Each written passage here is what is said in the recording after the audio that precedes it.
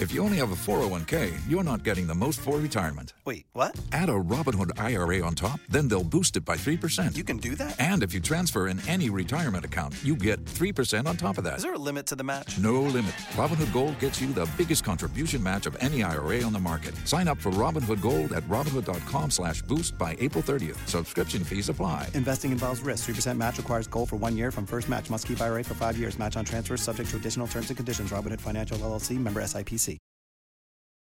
At Grainger, we're for the ones who specialize in saving the day and for the ones who've mastered the art of keeping business moving. We offer industrial-grade supplies for every industry with same-day pickup and next-day delivery on most orders, all backed by real people ready to help. So you can get the right answers and products right when you need them. Call, click Grainger.com, or just stop by. Grainger, for the ones who get it done.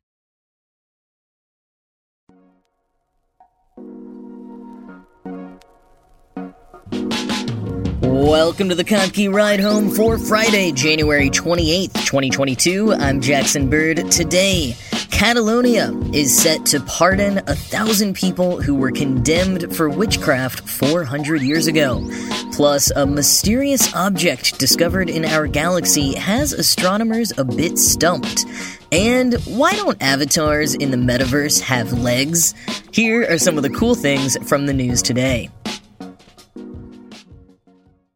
So yesterday, I talked briefly about vagrancy laws and how in certain places, particularly in the 19th and 20th centuries, you could be arrested for vagrancy for doing basically anything that people in power didn't like.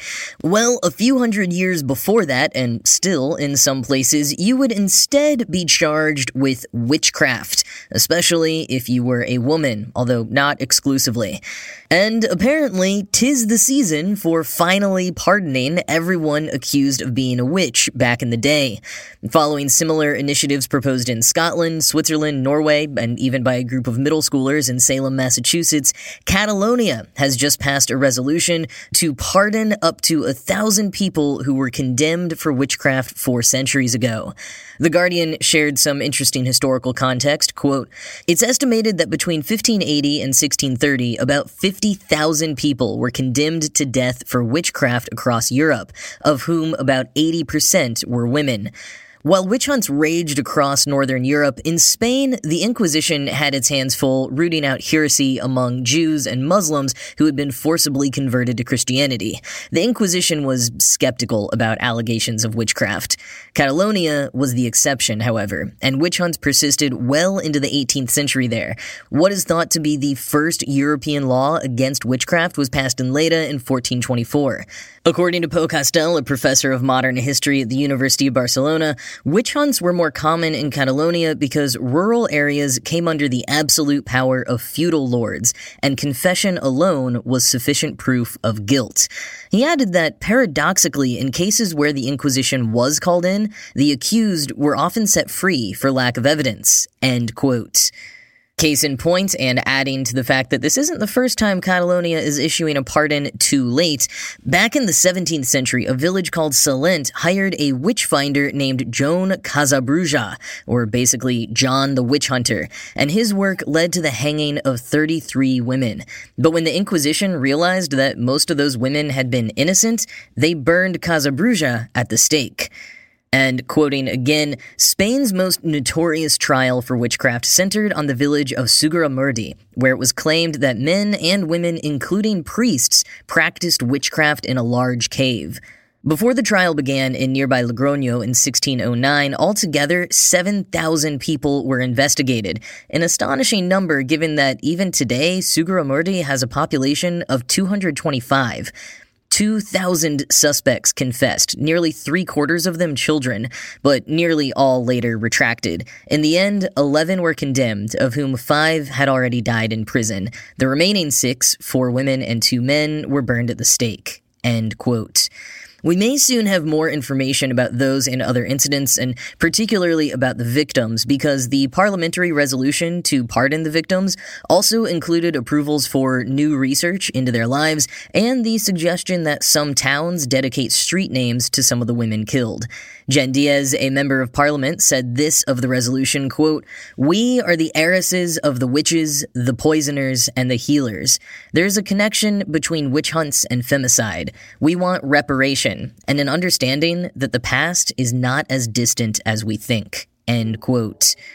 And on the note of reparations, Yvette Iroles, the author of a book about witchcraft in Catalonia, pointed out that the quippy saying, "We're the granddaughters of the witches they couldn't burn," would more accurately be, quote, "We are the descendants of those who murdered them. We are the oppressor's heirs." End quote. In other words, it's time to reckon with our past and make amends however we can.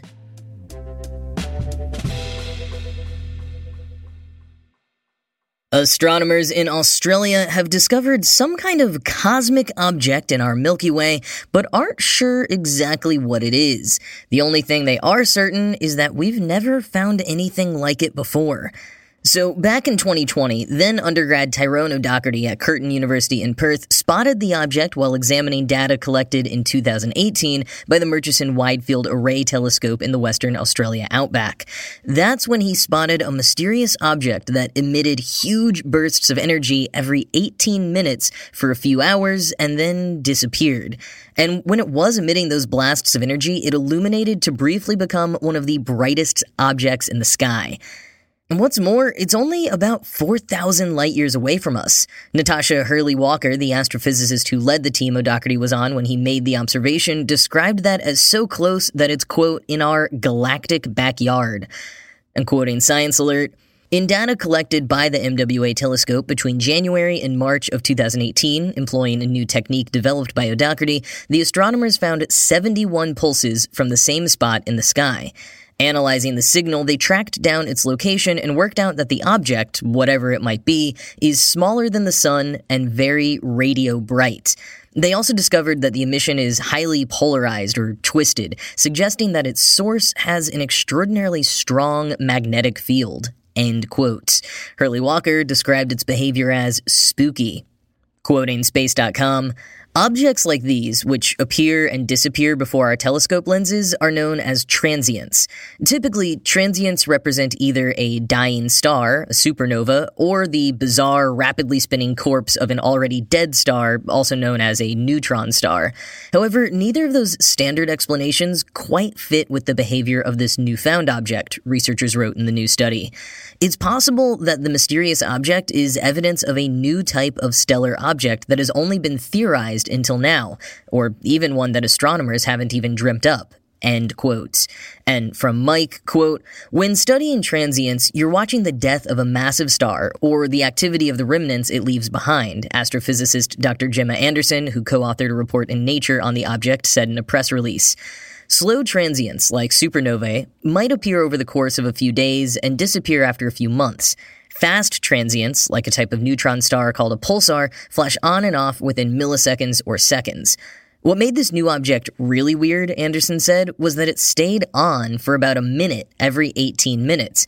Keeping that in mind, Hurley-Walker proposed that the object may be an ultra-long period magnetar, or a type of slowly spinning neutron star that has been predicted to exist theoretically." End quote.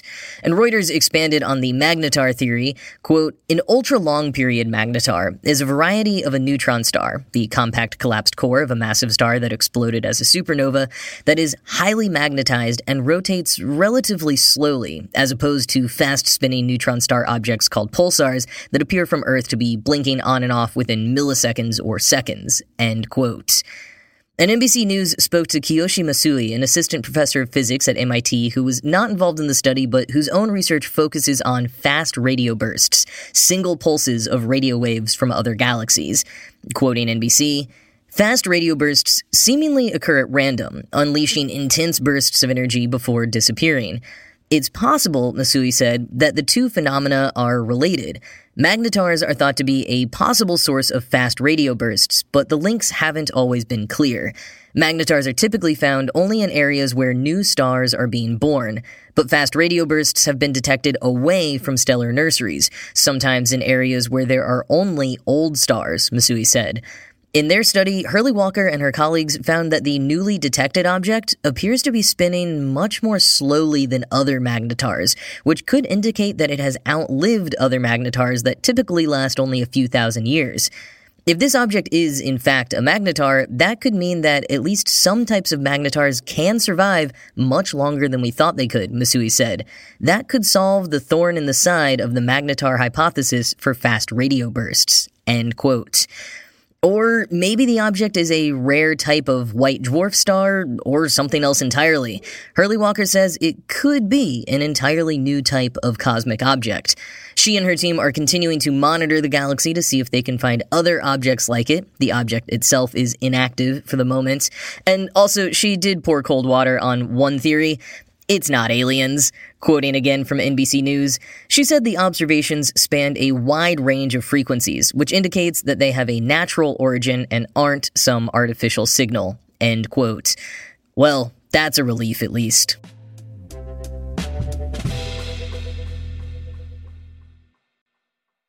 So I will admit that I have not spent an incredible amount of time reading or learning about the Metaverse, because, frankly, I'm pretty uninterested.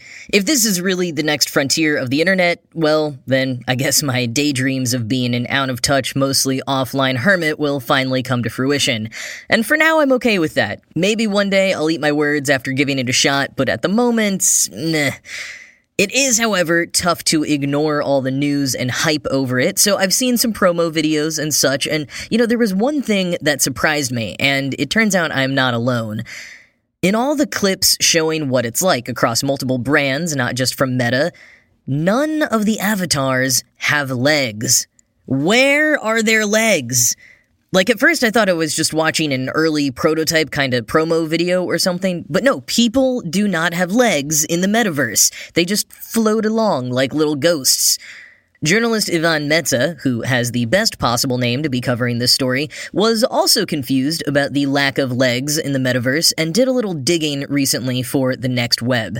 Now, as some of you who are more well-versed in this kind of thing have probably guessed, it mostly has to do with the sensors and the fact that most of them come from headsets and sometimes additionally handheld controllers.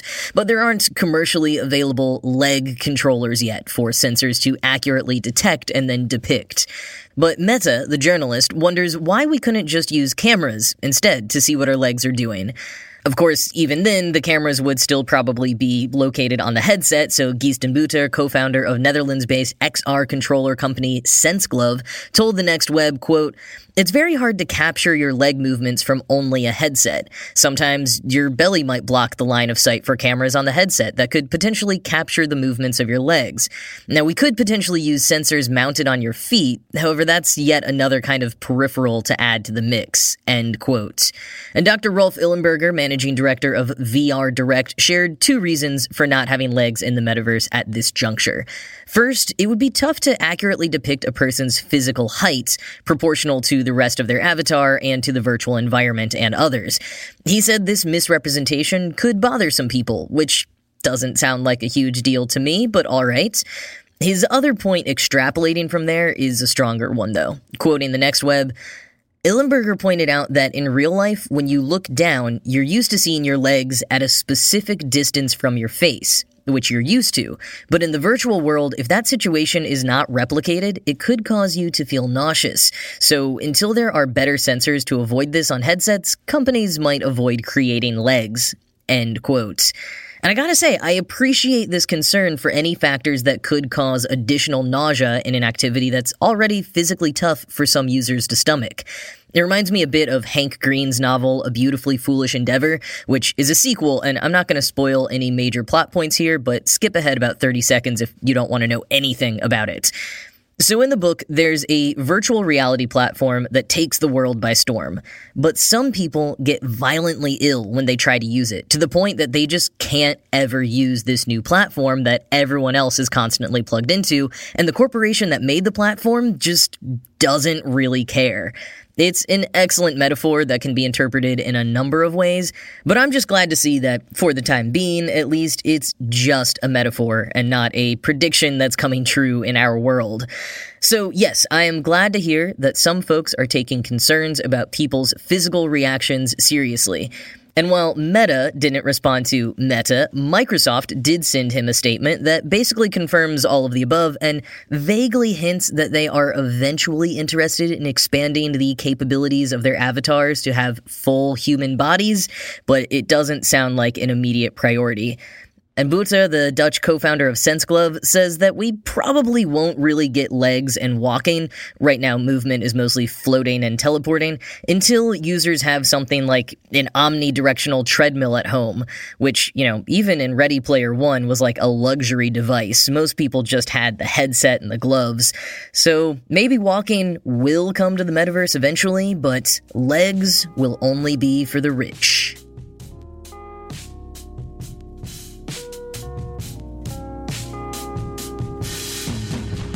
So Tonga continues to work on rebuilding and making sure everyone who's been affected by the volcanic eruption and ensuing tsunamis is safe. Communication has been partially restored, so we're getting more and more information as the days go on, and fortunately, more and more help is able to be sent over there. One thing I can tell you is that Pita Tofutafua, aka the Tongan flag bearer, is safe and well. He appears to have been in Australia when the storms hit, and after several days of not being able to get in touch with his family, he has now also confirmed that his father, a governor in Tonga, is safe as well. And given that Tofutafua is one of the only Tongans that a lot of people outside of that region actually know by name, due to his celebrity as both a summer and winter Olympian, he's been leveraging his platform to raise money and organize relief efforts.